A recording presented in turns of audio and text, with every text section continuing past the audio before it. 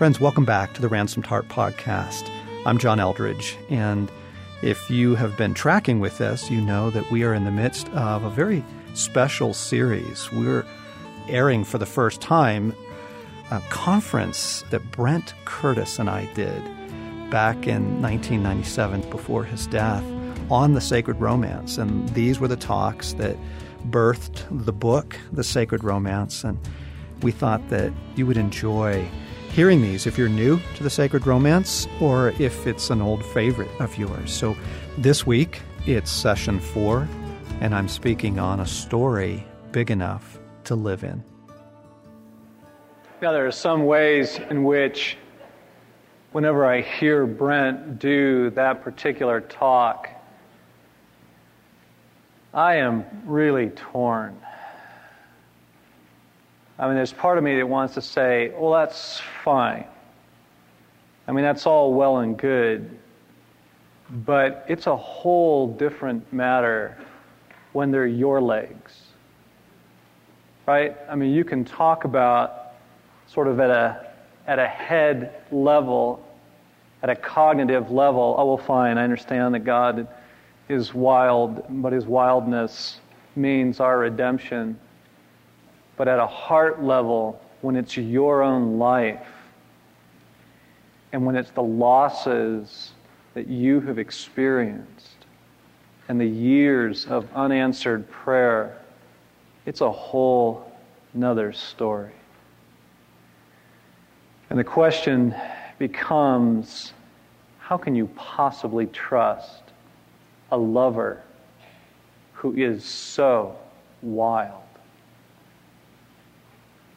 And the only possible answer is because deep in your own heart, you are convinced that His heart towards you is kind, and that His wildness really does mean life for you personally, in very personal ways. See, when we think of God only as the author of the story, when we see God only as sort of the chess player behind the game, moving the pieces around on the board and using us up like pawns in some larger story, it doesn't help us, really, to trust His heart. As Herman Melville said, the reason most people fear God and at bottom dislike Him is because they rather distrust His heart and they fancy Him all brain like a watch. God is the great mind behind it all. He's the great orchestrator. He's the master schemer behind all the things that happen. And it's very difficult from that place to begin to trust the heart of this God.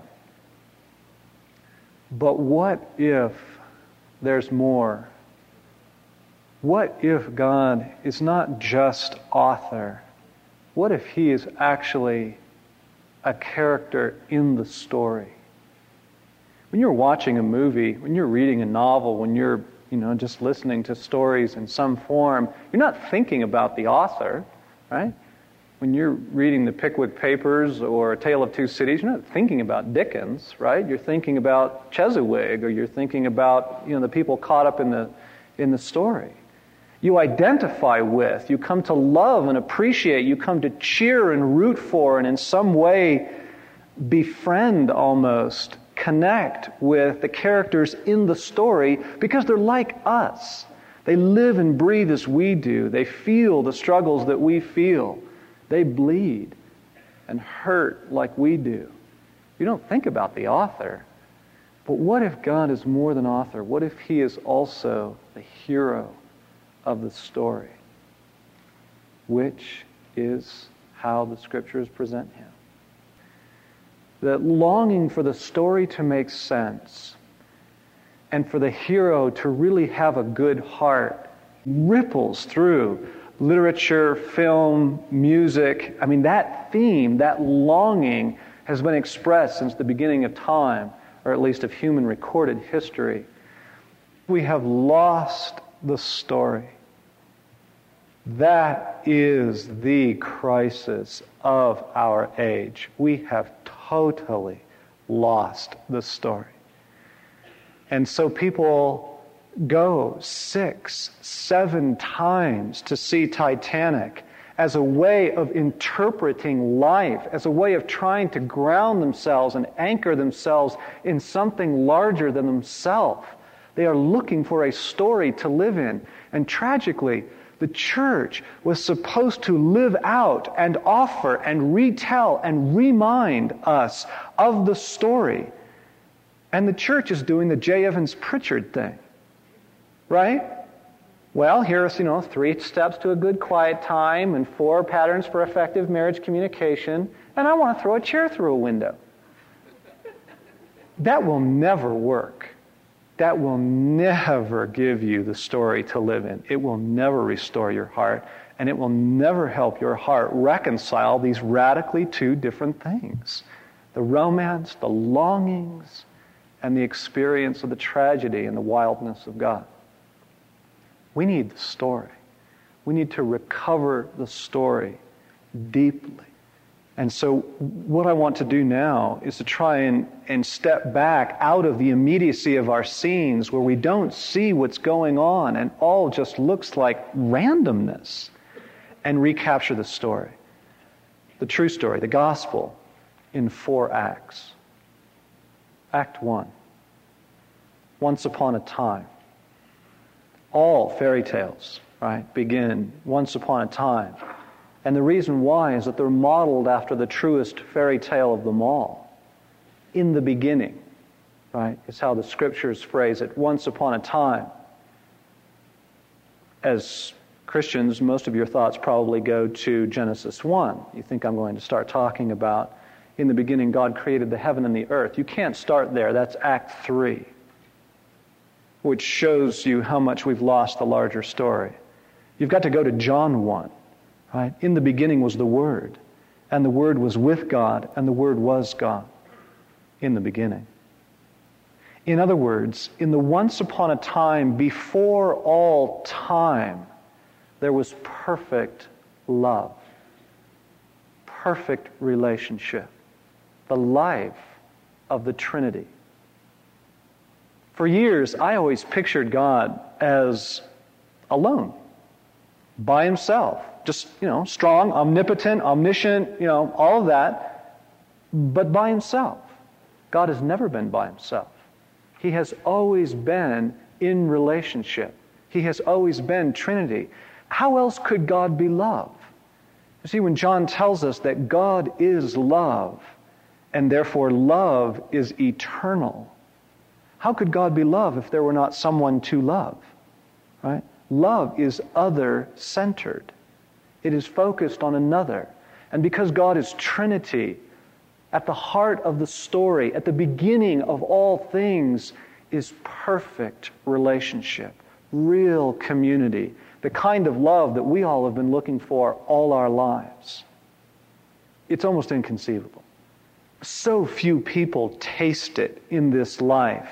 But I want you to just reflect on maybe some of your best moments falling in love.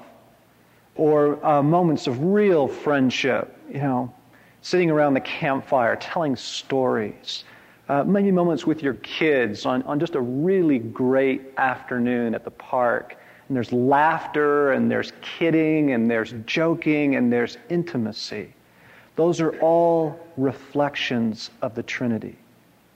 You see, when it gets to Act 3, Genesis 1, and it says that you are made in the image of this God, it means you're made in the image of the Trinity, which is why you are relational at the core of your being.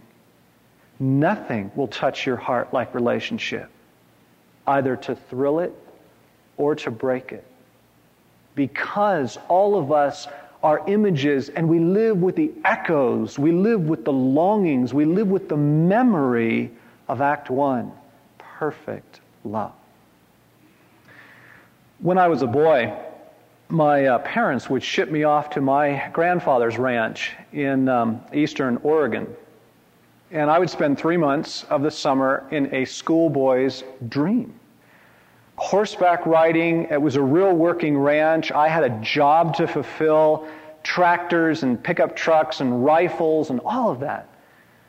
Sunday afternoons, we'd get in my grandfather's pickup and we'd do what he would call going visiting.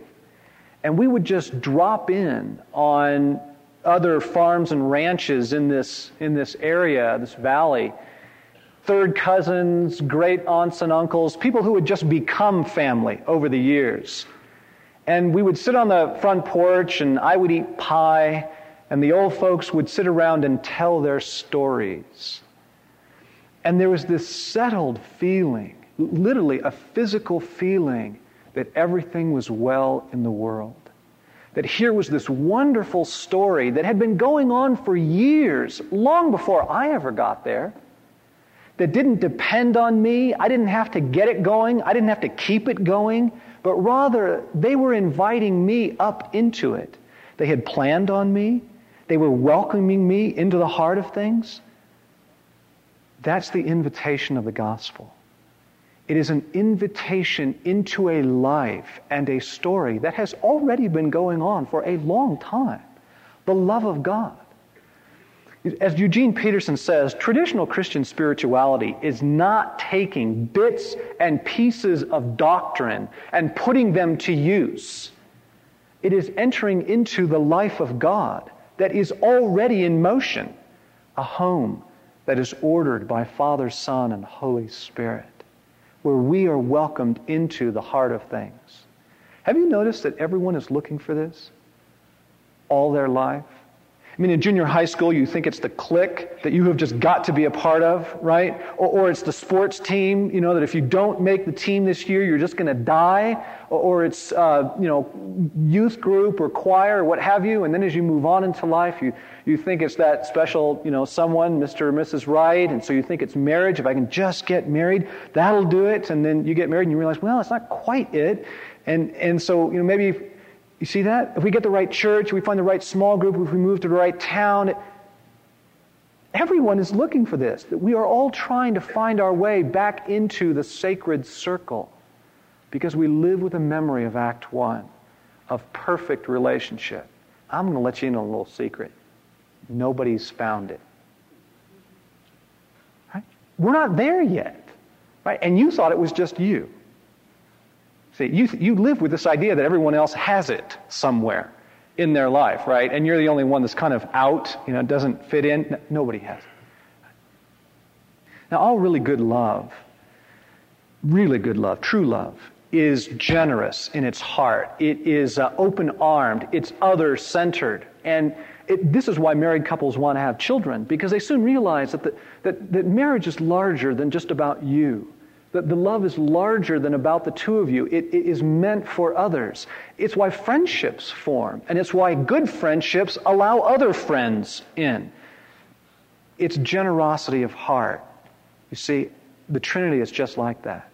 In Act 2 of the story, God begins to invite others in to the sacred romance, to this love that He has been living out. He creates angels, right? Now, we're not given a lot of insight into what it's like to be an angel, but notice that you never, anywhere in Scripture, meet a bored angel. Right? I mean, whatever it is they get to be a part of, they are having a ball. Right? I mean, everywhere you see them, it's incredible. Isaiah chapter 6, he sees the curtains parted, right, and beholds the glory of the Lord, and the seraphim are flying around the temple, and they are saying, "Holy, holy, holy," to each other. They're not singing it to God. Look it up. They are saying it to each other. Holy, holy, holy smokes. Do you see what I see? This is unbelievable. Right? You've had the experience of the angels, and you might not have known it. You'll be, walking along the beach, maybe on vacation, and the sun is setting, and the way it creates that golden trail across the sea right to you. And, there's just something in your heart that says, I wish Mary was here. I wish Bob was here, they'd love this, right? You go to a great movie and you walk out and you say, how am I ever going to explain this to my closest friends? I wish they had been here. Because every moment of glory is meant to be shared. See? That's the experience of the angels. They are welcome to be a part of things, and they love it. They love it. Well, some of them. Because something else happens in Act 2 that is absolutely crucial for you to understand why life is the way it is in Act 3. There is a betrayal in the heart of the universe. Or better, there is a betrayal of the heart of the universe. Lucifer, son of the morning, who Ezekiel says walked among the fiery stones of heaven, doesn't want to be best supporting actor. He wants to be best actor. He wants to be the point. He wants to be the center of the story. And so he turns on his maker. And there is war in heaven. Milton in Paradise Lost says, how shall I relate to human sense the invisible exploits of warring spirits? How, without remorse, the ruin of so many, glorious once and perfect while they stood. In Paradise Lost, Milton lets his imagination go back into Act 2, and he pictures a banquet, this huge, lavish banquet with pavilions and feasting, where the Father is honoring Jesus. And that's like the Trinity, isn't it? I mean, whenever you see the Trinity relating to each other, the Father exalts the Son just returns the glory to the Father, the Spirit between them. In fact, you can never really even get a good look at the Spirit, because as soon as you do, He points your attention to Jesus, right? They are so other-centered. So here's this banquet, and the Father is lifting up Jesus, and Satan is jealous. And it leads to murder. He actually convinces a third, Revelation seems to suggest, of the angels in heaven to go with him. And what's fascinating is that Milton uses the deception of Satan. How he gets the angels to go in this rebellion in Act 2 is he tells the angels, we were from the beginning. We are the center of the story. And they turn on this gracious love, this Trinity, and there is war in heaven. Milton describes it thus: arms on armor, clashing braid, horrible discord, dire was the noise of conflict, while overhead the dismal hiss of flaming darts in fiery volleys flew, so together under this cope rushed both battles main, with ruinous assault and inextinguishable rage. All heaven resounded, and had earth been then, all earth had to her center shook. Deeds of eternal fame were done, but infinite. For wide was spread that conflict and various, sometimes on firm ground, a standing fight, and then soaring on main wing, and all the air seemed conflicting fire. Long time in even scale the battle hung, till Satan, no equal among the angels, ranging through the dire attack of fighting seraphim confused, saw where the sword of Michael smote. And Milton describes him several hundred years before Frank Peretti as felling whole squadrons of demons at once with broad two-handed sway. The terrible edge of the great archangel came down wide wasting.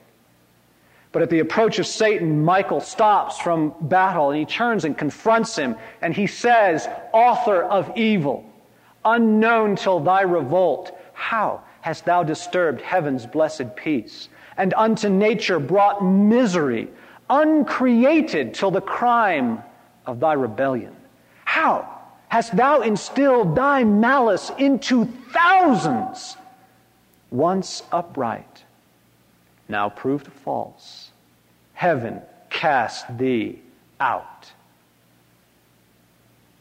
The end of Act 2 is the fall of Satan and his legions from the halls of heaven and the courtyards of paradise.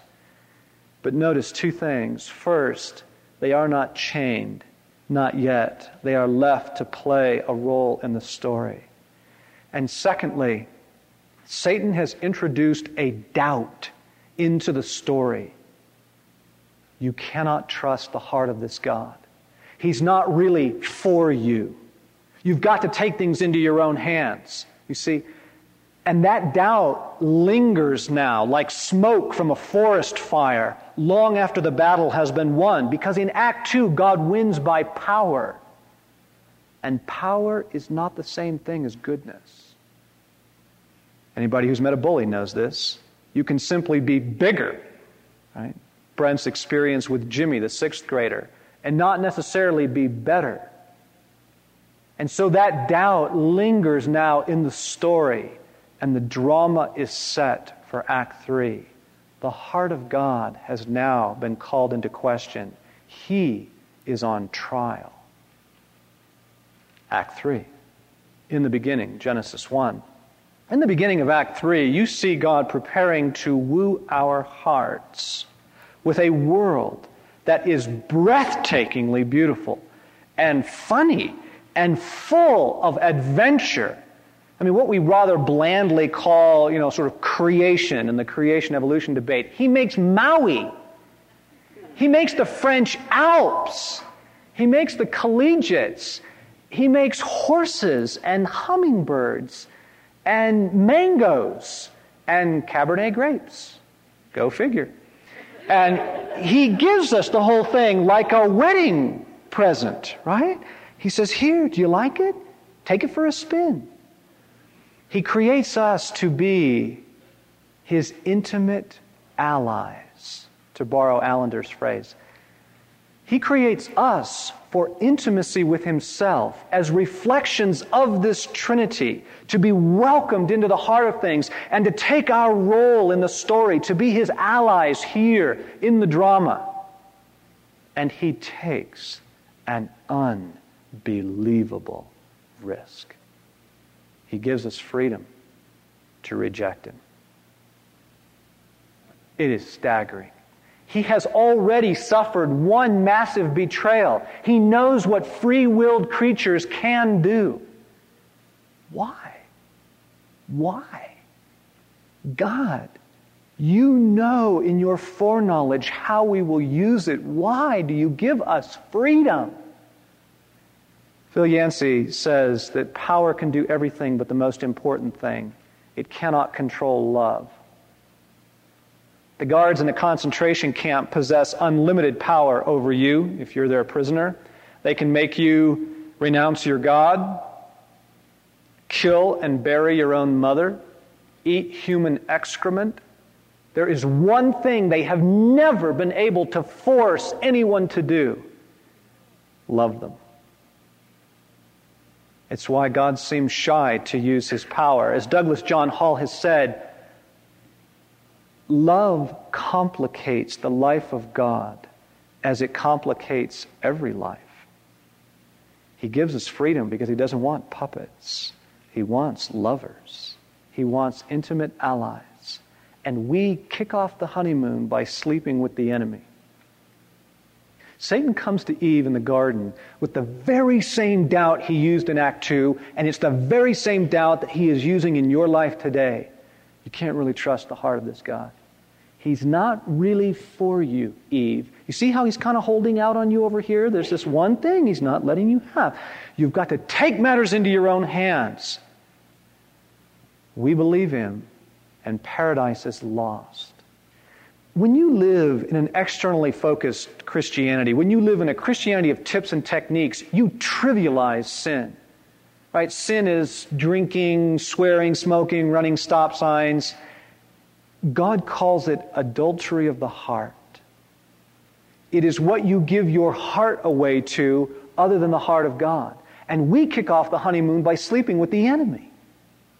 God comes into the garden after the fall, and he says, in one of the most poignant verses of all Scripture, "What have you done? What have you done?" Do you have any idea what you have just done? I made your hearts for freedom, for the heroic intimacy that all of you long for, and you gave them away in bondage to my worst enemy and yours. And I made the earth for beauty and for glory, and you gave it away to him as well. Incidentally, when Satan comes to Jesus and they have their little showdown in the wilderness and he tempts him and he offers him the earth, the kingdoms of the world, he's not offering him something he can't give. They're his now.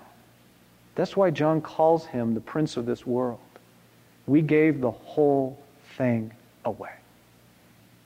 Paradise is more than lost.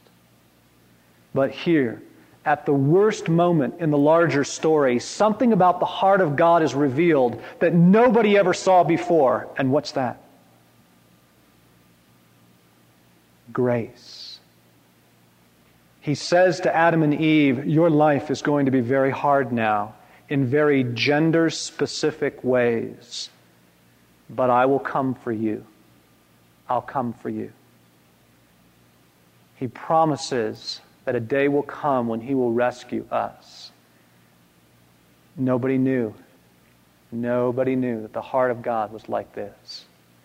And then the long story of God's pursuit of a people whose hearts will be his begins to unfold. First in Noah, and then in Abraham, and then in the people of Israel. You see God looking for a people who will once more be his intimate allies, who will join him from the heart to play their parts in the larger drama.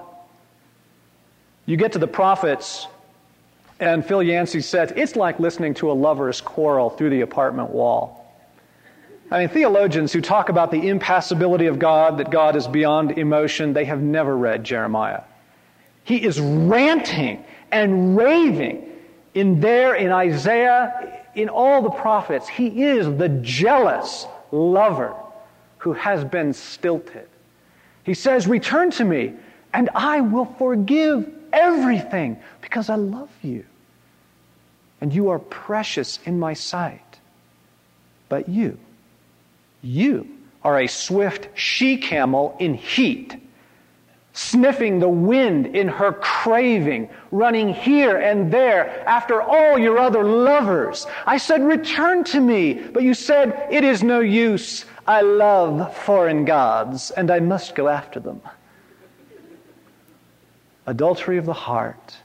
The whole thing breaks down at the end of the Old Testament, and all relationship is over.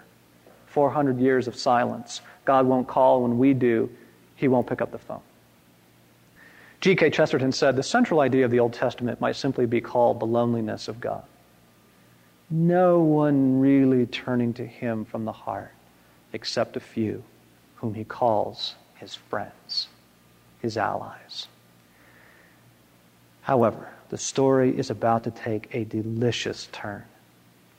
God has something up his sleeve that is absolutely astounding, and it is the theme of every great story in the world. Here's how Kierkegaard tells what God's going to do in a parable. He says, suppose there was a king who loved a humble maiden. Now, no king was like this king. Every other ruler trembled before his power. No one dared breathe a word against him. And yet this mighty king was melted by love for a humble maiden. How could he declare his love for her? In a way, his kingliness tied his hands. Because if he just comes to her cottage in the woods with his armed escort and his royal carriages and the whole army and the bright banners waving, it would overwhelm her. If he just took her straight to the castle and crowned her with jewels and clothed her with royal robes, she might say she loved him. But would she? Really? How could he know? And so in this parable, the mighty king leaves his escort and carriages and armies behind. He disguises himself as a beggar, and he comes to her door in the woods alone to win her heart. It's the incarnation. The Ancient of Days sneaks into the enemy camp disguised as a newborn. The great romancer, the heart behind all hearts, comes into our lives as a carpenter from Nazareth. See, that's why Paul says in Romans 5, I know the evidence looks mixed. I know the world seems to scream at you every day. You cannot trust the heart of this God. But look at the cross. Here, beyond all question, Jesus answered Satan's doubt, his challenge. Can you trust the heart of this God? You have never been loved so fiercely. He is more for you than you ever imagined. Nothing is the same since the cross.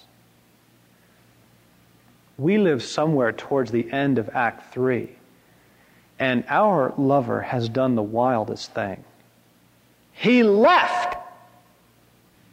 He says, I'll see you in Act 4. You carry on the invasion. You are my intimate allies now. That's why I have captured you. I have rescued you. I came for you just as I promised I would. And now carry on the battle for hearts. Because Act 4 is just around the corner. And when Paul says, no eye has seen, no ear has heard, all that God has prepared for those who love Him, he's not saying, so just don't think about it. He's saying, you can't outdream God. What's about to happen in the story? Something absolutely breathtaking. Something absolutely wonderful. Our pictures of heaven are pathetic. As Peter Kreeft says, the pictures of heaven do not move us. They are not moving pictures. Right? Fat little babies, tiny wings flying around, bored saints, strumming harps, wondering what's going on back on earth where the real action is, right? Act 4 is coming, and it is the adventure back on track. The fall was an interruption that God has more than dealt with. And in Revelations 21, He says, I'm making all things new. He doesn't say I'm making all new things. He says I'm making all things new. You, the earth, the heavens, and we are going to have a ball. I want to show you the power of a larger story to restore heart like this. What was that? That scene, those guys up on the hill, it was not Monty Python and the Holy Grail. It was not Braveheart. It was nearing the climax of Shakespeare's Henry V. This is the version with Kenneth Branagh. And in the story of Henry V, Shakespeare gives us a metaphor of a Christian king. He gives us a metaphor of Christ. Henry, King Hal, has captured the hearts of his people, and he has led them personally into battle against the forces of evil. Why is this the theme of every great fairy tale, every great story? Because it echoes the true story. That's why. Because there's something in our hearts that knows it's true. And in this case, it's France, and they have marched against France, and they have fought 2 major battles. And now the English army has been reduced to a small band of men. Many of them are wounded. Many of them are exhausted. They have been marching through the mud and rain now for days. They are sick and they are tired. And they come to the field of Agincourt, true story, in France. And there they are met by the entire French army. 5 French soldiers to every Englishman, and all the French are armored and all of them are rested. The French have a mounted cavalry, the English have none. It looks overwhelming. It looks like the odds that we face today in our own lives. And what you saw in that scene was what Shakespeare calls the overlusty French. Because they're sitting up on the top of the hill and they're looking down on these guys and they're saying, there's not enough work here for us all to do. Right? This is going to be nothing. And now the scene shifts to the English camp. And then King Henry steps into the picture. And in one biblical allusion after another, he begins to give them back their hearts by calling them into a larger story. The English go on to win that battle. Can you imagine if King Henry had tried to do the J. Evans Pritchard approach at that point? Well, I realize it's a difficult situation and we're kind of outnumbered, but if you just follow a few principles, you guys, if you just do the right thing. No, he calls them up into a larger story and he gives them back their hearts. He says, all things are ready, you see. Our hearts are in the trim. And Satan comes in the figure of the courier from France and he says, you really don't want to do this, right? You really don't want to live like this. You do not want to live from the heart. Compromise. And just like Christ, King Henry says, no, kill me first. I refuse to give in to you. God is more than author. He is the hero. He has come into the story to reveal just how kind his heart is. And he is restoring each of us to be his intimate allies once more, disrupting us out of all of our smaller little soap operas that we call our lives, to live from the heart into something far larger and more wonderful than most of us had any idea. That's the true story. But of course, every story does have a villain. And that's the subject of our next lecture. I hope you're enjoying the series on the sacred romance. This was the series that birthed the book, The Sacred Romance, that Brent and I wrote. And this was part 4 in a 10-part series that we'll be running here during the summer. Thanks for listening in to the Ransomed Heart Podcast.